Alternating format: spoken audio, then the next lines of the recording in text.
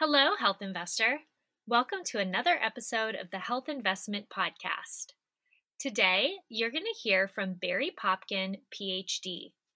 Dr. Popkin developed the concept of nutrition transition, the study of dynamic shifts in our environment and the way they affect dietary intake, physical activity, obesity, and other nutrition-related non-communicable diseases.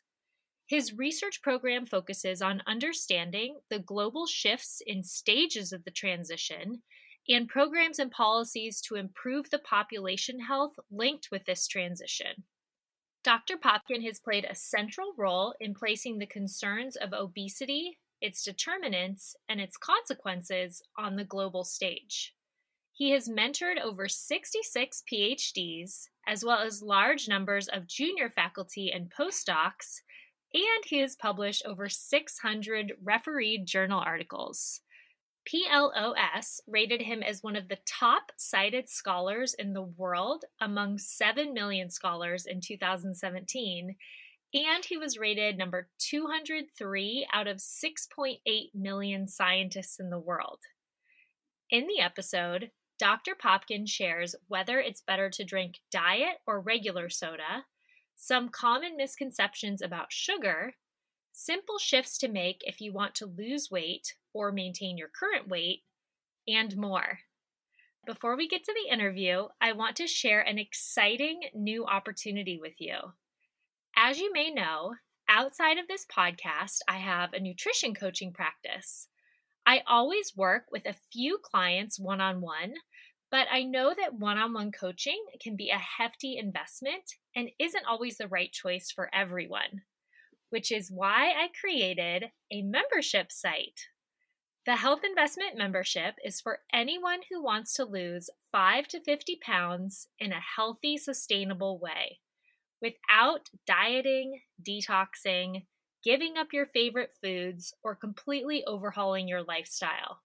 Week after week, I guide you through small, gradual changes you can make to look and feel your best, but you decide the specifics so that any change you make fits with your unique personality, likes, dislikes, and lifestyle.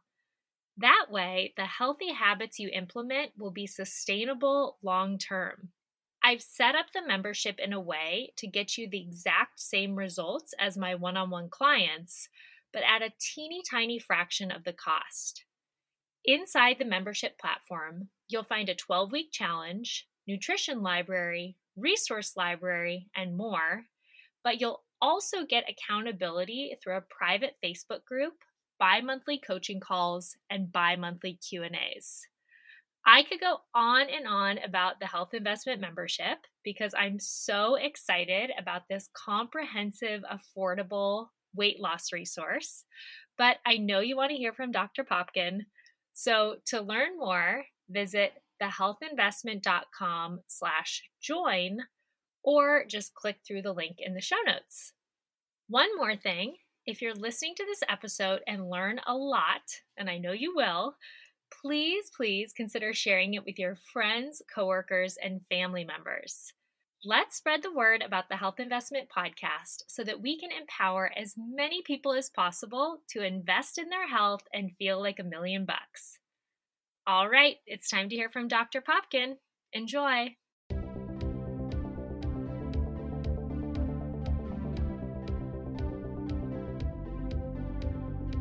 I'm Brooke Simonson, certified nutrition coach and your host of the Health Investment Podcast. If you're ready to look and feel your best without any confusion, frustration, or stress, you're in the right place.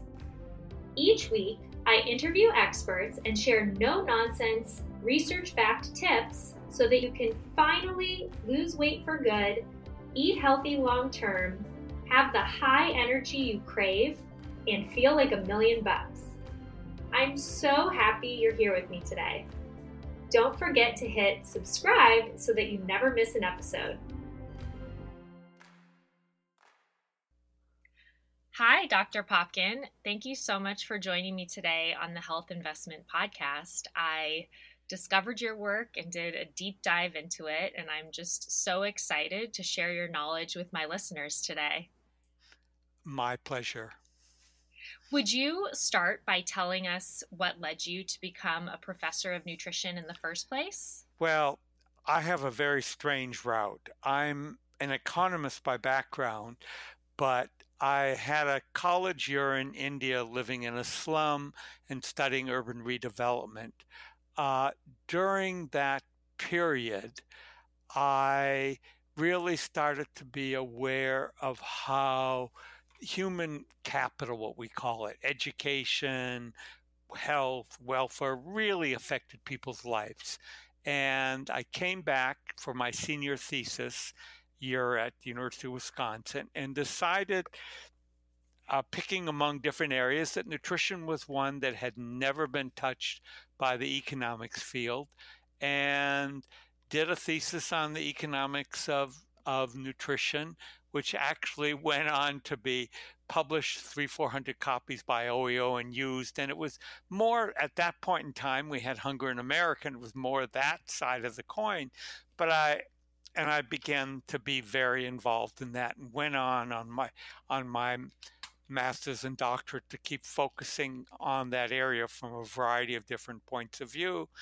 Uh, Went off to Asia to work, teach with the Rockefeller Foundation and field staff, and kept working on kind of food and nutrition during all my research.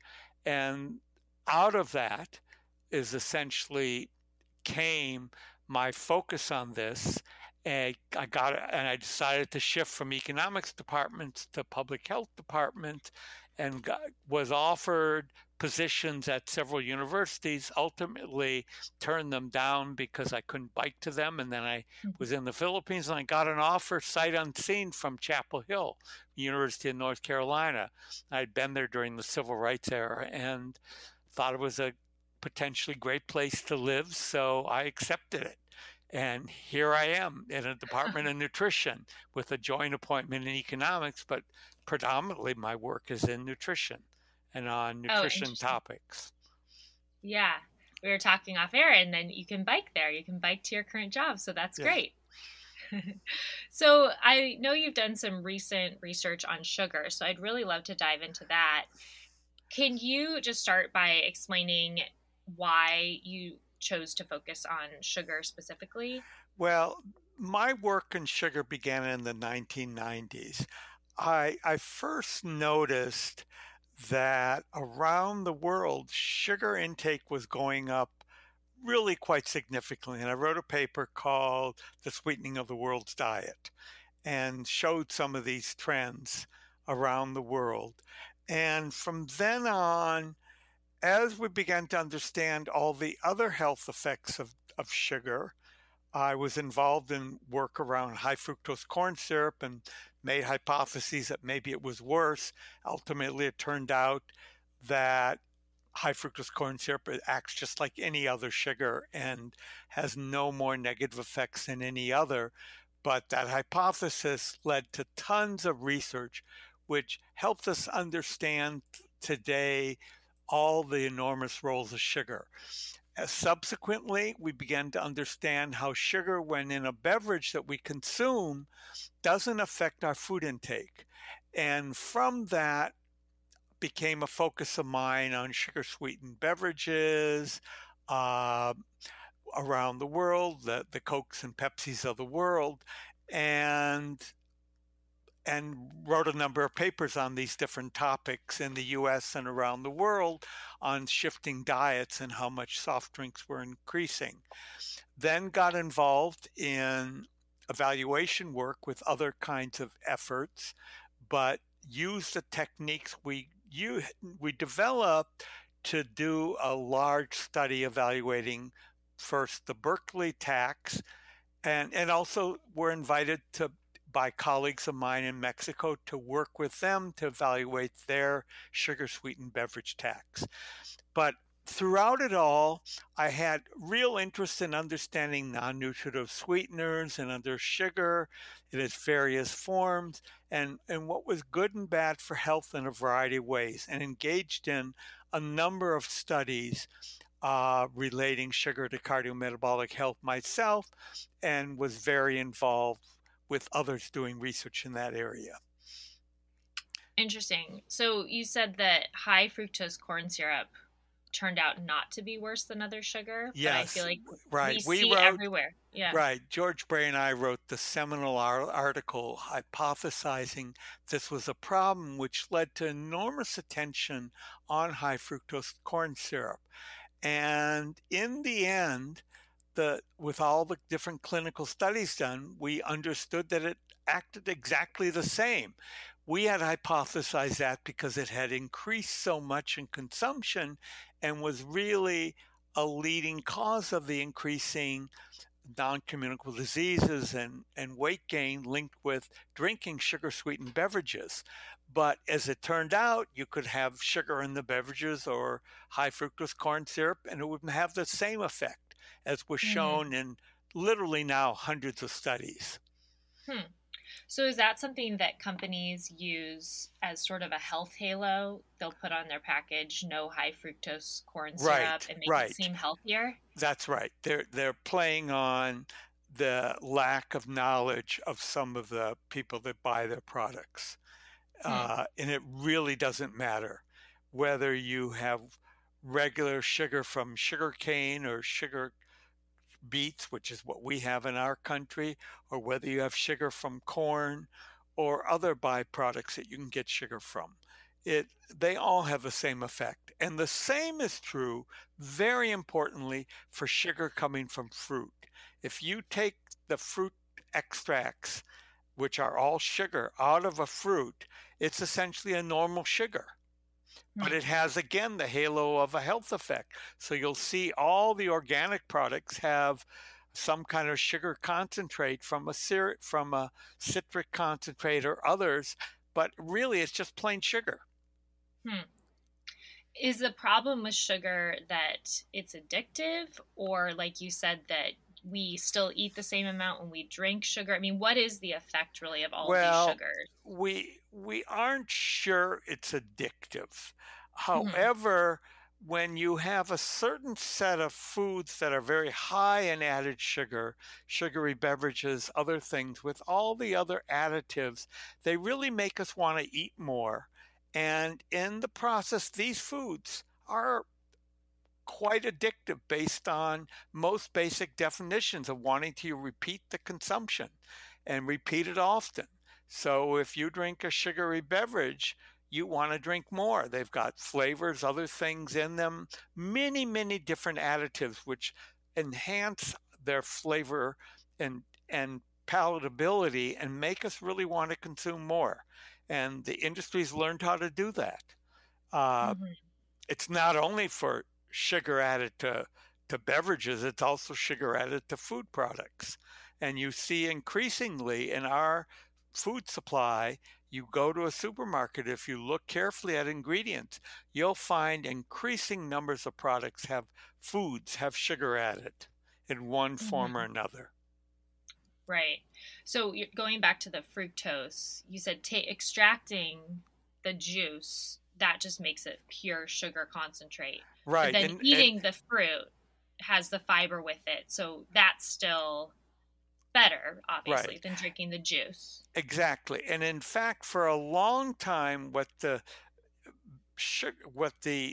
industry, orange and all the citrus fruit that was creating juices for America, particularly orange juice, they were essentially removing the sugar, taking some of the flavors with the sugar and separating those from water, and you'd buy the concentrate and then add water to it. And and and when they put the concentrate together and sell you on in a bottle, it was essentially tasted like fruit juice, but really had been deconstructed and put back together. Mm-hmm. Right. So fruit juice, would you equate fruit juice to soda essentially Yes, then? I would, and most pediatricians and physicians and scholars who have seen the studies, uh, if you consume fruit juice for one day, it doesn't matter. But if you Hmm. consume it consistently over time, it's linked to increased risk of diabetes, increased risk of weight gain, increased risk of many cardiovascular problems, no different than a normal sugar. But the most prominent set of research we have is many studies showing it fruit juice will increase your risk of diabetes. Uh, Mm-hmm. we're actually trying in some countries to tax it because it is not a healthy substitute for sugar sweetened beverages. Water, unsweetened tea, and coffee all are, but certainly Mm-hmm. not uh, fruit juice. Mm. I know you've done research too on the difference between caloric sweeteners and low calorie sweeteners. Can you describe some of your findings on that? Yes, this is a very complex area. You see hundreds of studies that say I got the rat got diabetes, the rat changed all sorts of behaviors, the rat's biology changed when they consume too much sugar. Well, you can't equate rats with human beings because mice and rats that used in the labs, they have 100-fold per gram of body weight the sweetness preference for sugar that we have. So they're very sensitive to sugar intake.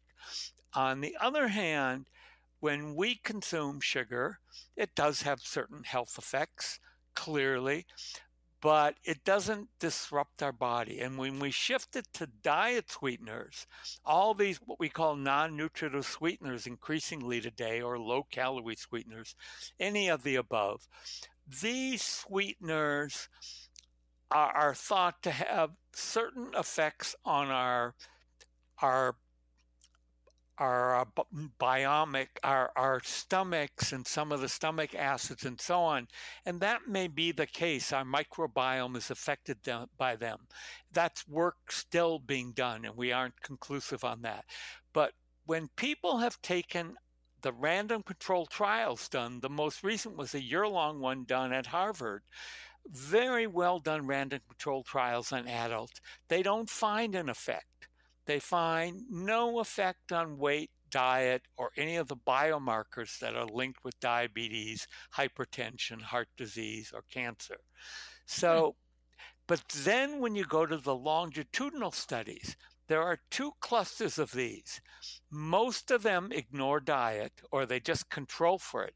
But when you split the diets of people in Europe and the US into healthy eaters and Western eaters, kind of the new high fat, fast food, junk food kind of diets that Americans normally eat with a lot of added fat, sugars, and sodium in the diet, those diets are associated when you drink them, when you have a liquid with non-nutritive sweetener, with increased risk of all sorts of problems. However, Mm. if you're a healthy eater, uh, it reduces your risk and it increases your reduction. So, in other words, healthy eaters using a Diet Coke or a Diet Pepsi or any other kind of diet fruit drink to cut their appetite, cut down the amount of weight they're gaining from a beverage, it works. It actually helps them. But if you're an unhealthy eater, you're already increasing your risk and it just adds more to it. Mm-hmm. So the difference is really very much linked to your diet. We did a study uh, looking at the effects of the diet on Western diets versus healthy diets. Uh, with one cohort group that had ignored that the year before, and the results turned around. Similarly, the Harvard group did it. They interacted the diet with the diet sweetener, what kind of food they were eating, and it turned out again that there was no effect. Hmm. So if you treated diet properly, the longitudinal studies don't show it. However, we're concerned about it. There are certain other things that link with diet sweeteners that might have a problem. So what we've been doing, like we did in Mexico when we had a front of the package labeling that warned about this food is high in added sugar or high in added saturated fats or high in sodium, that they had a label on it saying if it contains a diet sweetener, then the label went on saying contains diet sweeteners not recommended for children. Mm. Because one of the fears is that children diet will be affected and they'll have a greater sweetness preference for their life. We don't know that to be a fact, but it's a meaningful speculation. So we want to warn parents about that. If I had, and we're trying to put that into laws in a number of countries. Our country, unfortunately, is not ready for warning labels or information boxes like that on a package, but it will be someday. So many countries are starting to do that. So, and that's realistic of what we can do now. I don't think for any adult that's eating eating a healthy diet, that consuming a diet beverage has an effect based on the random controlled trials and the other literature done to date. It will help them lose weight. And that's still the mantra in obesity prevention circles with all the doctors dealing with patients. Uh, Mhm. so it's really but the blogosphere out there makes us think that they're poison. So Mhm. there's a large subset of Americans who had started to stop drinking sugary beverages when they heard about the health warnings from them. Higher educated Americans who did that. And after the blogosphere started talking about the negative effects of diet sweeteners around 2007, 8, 9, and you saw many headlines about rat studies and stuff saying mouse are all screwed up, mice are screwed up when they consume diet sweeteners.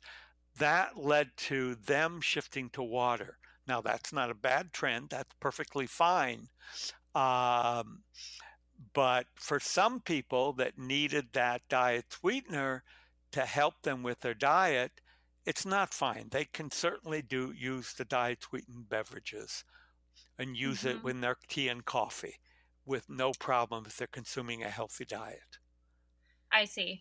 I know I've read, and you may debunk this, but that the low calorie sweeteners taste so much sweeter than caloric sweeteners so that they could actually make us crave sugar more. They have a higher sweetness preference. However, the amounts they use in beverages when they replace the sugar in the Coke, they don't increase the amount of sweetness. So, yes, they're 200 to 700 more times more sweet for the same gram of sugar or diet sweetener, depending on which sweetener, than they are compared to the regular sugars. But Mhm. they don't put that much in, so that's a fallacy that has not been shown to be Mm. true by people doing assays on the diet beverages. They put Mhm. so little in relative to the sugar. That's why it's very cheap for the manufacturers to do it. And they don't mind pushing Diet Coke and Diet Pepsi and Pepsi Zero, Coke Zero and Pepsi Max Mhm. and such. It saves them money. Mm.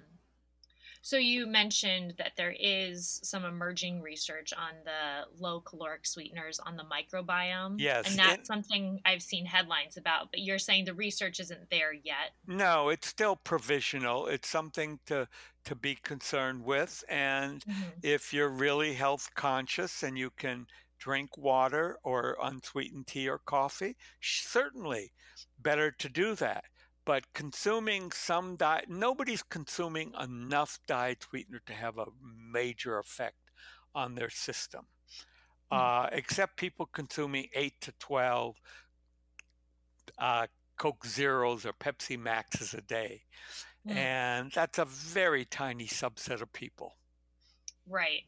So, okay, so you would even say one diet beverage a day Yeah, is or one or fine. two, or Mm. putting it in your tea and coffee several times a day, that's not going to have a major effect. And The can studies help. are done, I mean, they will have a minor effect on your microbiome, but Mm-hmm. we have no long-term literature to say that's bad for our health. The long-term studies, like the year-long Harvard study, say it's not. Mm-hmm. So, we have to be very careful. Mm-hmm. That study was powered to look at for a year, the longest of any study, between water and diet beverages and the differences on your metabolic state. So it's really the best. We have several 6-month and many 3-month ones or 1-month trials, but that's a long term to check. Mm-hmm. Right. And you're saying it can be especially helpful for somebody who wants to lose weight because it's still kind of a treat without getting all of the extra sugar calories. If they're eating a healthy diet, If they're yes. eating, right. Okay. Yeah. So that's maybe then where it gets kind of blurry is Right. It doesn't help. The person who goes in and gets a Big Mac and a Diet Coke is not being helped. uh-huh. That's essentially what we're talking about, getting a pizza and having a diet beverage with it. Right. Interesting. Are there other misconceptions out there that just really kind of irk you about diet sweeteners Well, or I think sugar? that's the major stuff with diet sweetener at this point in history with our knowledge. I Uh-huh. should add that because science changes and we learn Right. more things over time. Just like the microbiome has come on us and lets us understand how it can affect our long-term health. Mm-hmm. Uh, so at this point in time, we know all sugars are equal. If it's any kind of caloric sugar, it's equal. Honey, uh, the fruit, Agave. yeah, any of them, any Yeah, of they these try to sugars. use those, like, oh, there I once asked for a margarita without sugar when we were out and they said, "Oh, it doesn't have sugar in it. We only use honey." So I do think Right. there's a lot of misinformation. Sure. Certainly that's the case. And the same goes for any, or they say natural sugars, Uh-huh. whatever that means. They're all natural. The processing to get sugar out of sugarcane and sugar beets is not major. There's as much processing to get stevia from a stevia plant. Mhm. So you've got to be careful. Those words like natural are used in such misleading ways, and or healthy sugar or whatever. They're not. Uh-huh. I know stevia is really having a moment right now. So a lot of people who have sworn against the other diet sweeteners are all about stevia. Right. And stevia actually is one of the sweetest of them Hmm. in terms of comparison with sugar. So if a stevia package really contained all the stevia that they put in it, you'd be getting it doesn't.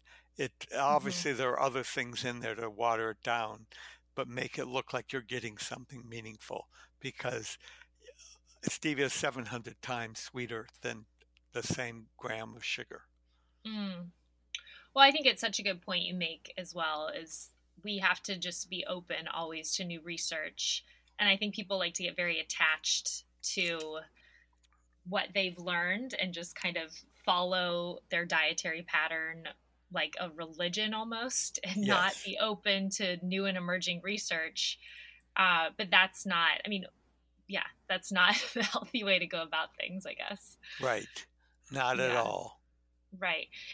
Can you compare how we consume sugar and diet sweeteners in the United States versus other places in the world? Are we consuming more of the caloric sugar or more of the low caloric sugar here? Much more regular sugar. Huh. The Okay. amount of diet sweeteners other than in beverages is not that great. Mm. It's increasing. It's increasingly found in foods, but and it and if we ever put a warning label on food high in sugar, you'd see it increase even more, like we've seen in Chile, another high-income country that has warning labels on its food products. And they replaced an enormous amount of the sugar in the foods and beverages because they could. Hmm. Interesting. So the way to know if you're eating something that has low calorie sweetener is just you look at the ingredients or the nutrition facts and ingredients on the back, and then you Right, know it says 0 grams of sugar, and the ingredients are something like stevia. right. That okay, good to know. I'd love to also kind of touch on some of your research in your book, The World is Fat, where you discuss some of the global trends that have led to today's obesity crisis. And I know you suggested that it's not so much due to the poor dietary choices as it is more about technology and government policy and the food Well, industry. yes, but so let me the way we've changed. If you could Mm-hmm. go back to America in 1950, we ate pretty much real food. Even the canned and packaged food didn't have a lot of chemicals added other than some preservatives. So ready to eat cereal today that looks nothing like it did back then. Mm-hmm. Then it was really wheat with some preservatives, baked in certain ways, uh, would create a ready to eat cereal, or so on for most of the food products. What happened between, so I'm going to talk about first how we eat and how it's changed. Then I'm going to Mm-hmm. talk about how we drink and how it's changed, and how we move. Each of these has had major roles. So when you think back to that time, people bought a lot of loose produce, meats and poultry, and they bought a limited number of packaged products unless they were frozen fruit and vegetables or canned. And and the food wasn't very processed. In the 1970s, we started a revolution of introducing modern food science to food processing in ways that we started putting chemicals in to add flavor, all sorts of additives. We started putting in smells into products that created more palatability. And we started shifting our food supply of everything to be more food like than real food. And you'll notice on ingredients on a package of some ready to eat cereal, on many of the packaged foods that you buy, or if you could see the ingredients on the fast food you eat, it'd be the same. And they have many, many chemicals, additives, many other things added to them today. And so Michael Pollan calls them food like. And in Mm. reality, they are. And that shift took a long time. It started in the 70s. Sugary beverages were really up in their consumption level because first they started adding things to make them even more palatable. And second thing that went along with that was modern marketing. You started to have television becoming quite popular as well as radio, and you started seeing marketing of food products take up a big hunk of TV space. Uh, and that could be beer, it could be other beverages. Certainly, Pepsi and Coke had huge ad campaigns, and sugar sweetened beverage consumption quadrupled. Mm. Similarly, it happened for foods, packaged processed foods. Today, the average American consumes about 50 to 65%, depending on them, and the average adult, and the average child up to 70% of what we call ultra processed food. These are foods that are ready to eat, ready to heat, or very easy to prepare. And they have all sorts of additives and products and things in them to increase their palatability. That includes fast food that we buy Mm. from the chains. So all of this has created a different kind of food supply than we had 50 years ago across the globe. Now, the difference is in our country, it happened slowly, and the same in Europe, Japan, Korea, because we were all high income by the 70s and 80s. So, but the rest of the world was left behind. But Mm. then they started catching up, but we'll come to that later. Then let's shift to how we drink. One of the things that we didn't know for the longest time, and we only really discovered in the 1990s and later, was that what you drink is not associated with what you eat. And that goes back all the way to we were hunter-gatherers and we had to drink water all the time. You may not know it, but if you don't drink water for 3 to 7 days, you die. No one can stay alive without water. On the other hand, actually, any of us could go for 2 months without food and live.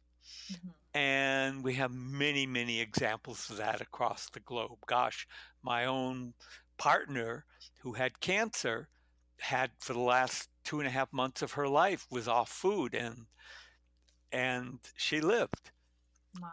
Wow. So that's again something to understand.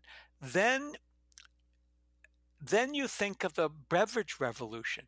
We had tea, coffee, and water were the main beverages consumed most of the time by 1950. And sugar-sweetened beverages started increasing from a very occasional beverage. But it didn't really increase much until the 70s and later when the modern marketing, the modern Coke that we consume today really became part of our lives. And the same for all the other beverages, the fruit drinks, all of them. So that is explained what became a big revolution. Then we started getting energy drinks and smoothies and a million of these beverages. But every one of these beverages, when we drink it, affects us in the same way as water. It doesn't affect what we eat in food. And that goes back to that basic need as a hunter-gatherer that you needed food every several months to live, but you needed water constantly. So when food came around, you had to gorge on it. If you got a deer, you didn't know how to preserve it for a long time. Later, they learned how to dry it and other things and add salts and other things and preserve it in other ways. But they didn't know that at first, so they had to eat it right away. You caught a fish, you ate it right away. And if you ate a lot of it, your stomach would be really full, but you still needed water. So biologically, something happened and we evolved in a way that what we drink doesn't affect us. And that was fine when it was water or breast milk. But when all of a sudden it started becoming all these sugary beverages or adding a ton of sugar and other flavors and liqueurs and things to coffee, they became sugar-sweetened beverages. And the energy drinks, the fruit drinks, the carbonated beverages, the coffees with all these things added that are bottled, the bottled teas that have sugar in them, they're all equal in their negative effects on our weight and our risk of diabetes, our risk of hypertension, risk of major cancers, 13 of the 15 major cancers, and most forms of cardiovascular disease. So that drinking in and of itself of all that sugar has really had a different effect on us because it doesn't cut our food intake.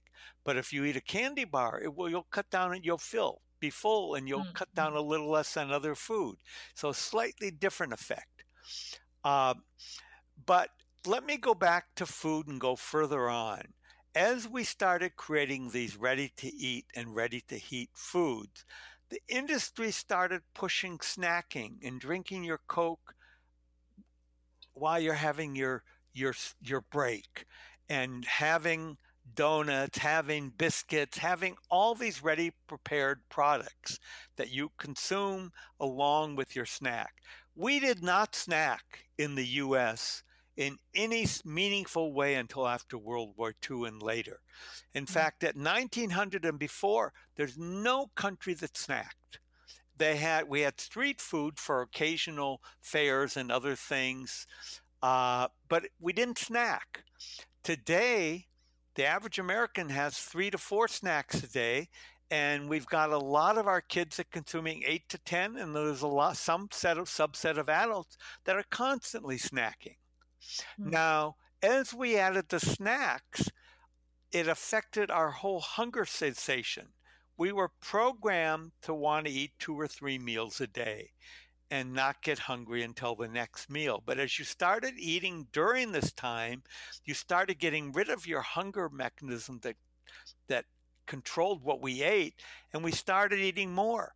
And if you learned, and even today, the food industry sees increasing snacking as its major growth area. And it's mainly ultra processed, highly processed junk food and beverages, things with excessive added sugars, excessive added sodiums, excessive saturated fats, and often a lot of refined carbohydrates, the worst foods that we could consume, whether it is a ready-to-eat snack or junk food. So the snacking in all Western countries went from nothing up to 2 to 3 meals a day, with a subset of 20-25% consuming many more. But what then, so I just want to continue this one last example. So when I went to China in 1989, and we did our first set of surveys, and we continued to do them every 2 years, and we did detailed diet surveys. The Chinese didn't snack. They didn't have sugar in their diet in 1990. You move to today, every 2 to 3 years, snacking doubles, and you find increased snacking there. And in fact, in Mexico, Brazil, every country I've looked at diet, Korea, elsewhere, the same thing has occurred. Snacking has gone way up. So that's another way that we're killing the world. We're not only marketing eating your food with highly processed, unhealthy products, but adding extra meals of snacks and reducing our hunger needs and just destroying our system's controls. But then let's go to how we move. So even earlier than the food revolution, we started to have a revolution come the 1890s, 1900. First, we started getting gas and coal that we could burn stoves, and we didn't have to go out and carry wood. And then we got oil and gas and all these other things and electric stoves. So that we created a revolution in the workplace, in the home place. We also got washing machines and dryers. We got refrigerators. All of these things took out back-breaking work. We got piped in water, so we no longer had to go out and carry buckets of water from a pump. All of these things changed how we work at home. At the same time, and it's been increasing ever since, the microwaves, the automatic coffee makers, you go on with all the gadgets, the Cuisinarts, the Mixmasters, all of these changed arduous work to simpler work. At the same time, how we moved, we went from walking to developing the wheel, creating carts, and then creating bikes. And then we started with Henry Ford and others creating all sorts of automated devices and ultimately tractors and plows and many other things that were all automated. So we automated away our transportation in so many ways so that how we move became less energy expending. Thirdly, you can think of the same thing at the workplace. First, it was creating the automation of the Ford factories long ago and creating assembly lines and bringing in equipment into them. And increasingly, in all forms of farming, mining, factory work, office work, we've constantly updated it. We no longer have to even write. We can type. We can even talk over a phone via the computer or otherwise, and have a million ways of communicating for free now or for very low cost. So what we've done is, even you'll see a group of kids, of college students or high school kids, sitting around texting each other rather than walking over and talking. We don't move. So we've cut our movement. We changed, and that came earlier. So that was the beginning of the obesity and other problems. The rich started getting fat in the 50s a little bit, but it really turned out to be, as diets changed and everything else changed, the poor became the leading brunt, but everybody in our country has gotten fatter. All socioeconomic groups, all race ethnic groups, everyone. In fact, the poor are the fattest and the least healthy today. But they're not far ahead of higher income and higher educated people. So they just have better treatment, the latter, in medical care and other things. So that's how the world changed. And when it started in the US and Europe and really kept accelerating in our country, we started finding that the markets became saturated here for food and automated devices. And our industry created all these world trade organizations, and before it earlier ones, open up trade so they could bring in our automation, our technologies, our foods and other things into these other countries. And we've transformed the world. So today I have snacking going up in every country in Asia and Africa and Latin America.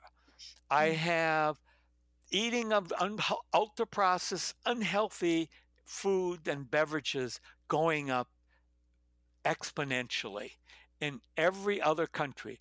It's a little more stable, relatively speaking, in the US and the high income country because they've saturated our markets.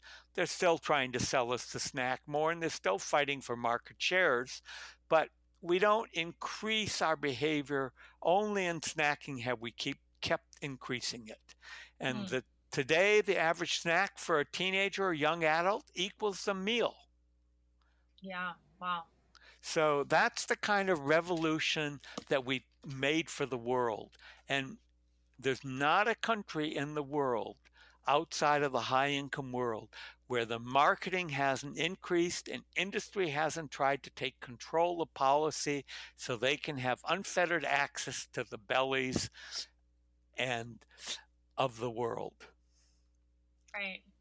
Well, I think that all was just very fascinating, but I think it's just great to have awareness of kind of what's going on and to be more alert to all of the marketing tactics that are constantly being used against you, and to know that it's not your fault if you're quote unquote addicted to these ultra processed foods, because they're designed in a way to make you addicted and to make you crave more. So it's just weaning yourself off of them, right, and returning to whole foods as much as possible to kind of reset your body. Yes, that's absolutely correct. And just to add one point on that, over the last decade, we've had huge random control trials at NIH and 35 COVID cohort studies following people for 10 or 20 years that have shown that this whole category, ultra processed food, when we increase the amount of it, it has a bigger effect than any single nutrient on our risk of diabetes, hypertension, cardiovascular disease, cancers, every kind of health problem, depression, gout. So the reality is that this food revolution that's gone on is killing us. It's increasing our likelihood. That's why the life expectancy is going down in the US today. Yeah. And it's starting in other high income countries. It's because our obesity and unhealthy diets are killing us. And until we move back to real food and beverages, move to water, teas, and coffees that are simpler, they can be flavored with citrus, but we need to go back to eating real food. We know that that will reduce our health problems across the board significantly. Well, I'm again so grateful for you sharing all of your knowledge today. The final question I ask each of my guests is, in your opinion, what does it mean to make the health investment? I think the health investment first starts with what we eat. And you cannot be healthy today unless you shift your diet in a healthier way. And as you shift to real foods, your caloric intake will go down. They just are more filling. Secondly, we should exercise and move if we can, whether it's walking, running, doing biking, doing some stationary exercise in your house because you can't really walk well. any movement will help us stay healthy longer. Mm-hmm. For sure. Well, so again, just very, very appreciative of you being on here today. I'd love to know, when people want to find you and follow you, where is the best place for them to do that? Just Google. Okay. They'll find me and they'll find my pages and they'll find all we're doing. Okay, excellent. I'll do a little Googling and put some of your links in the show notes and link to your book as well. Right. Great. I love that answer. Nobody's ever said that. So we do care. have this powerful tool of Google. Yes, all right. And it's much simpler than any other. Take So care. true. Bye-bye. All right. Thank you. Well, that's all for today. Thanks again for joining me here on the Health Investment Podcast. I'm so grateful for each and every one of my listeners. On your way out, remember to hit subscribe so that you never miss an episode. See you next week. All content in this podcast was created for general informational purposes only by a non-physician. None of the content should serve as a substitute for professional medical advice, treatment, or diagnosis. Always consult a qualified health provider with any questions regarding a medical condition and before making changes to your diet, lifestyle, and/or exercise programs. Do not disregard any professional medical advice you have received or postpone seeking such advice because of something you heard on this podcast.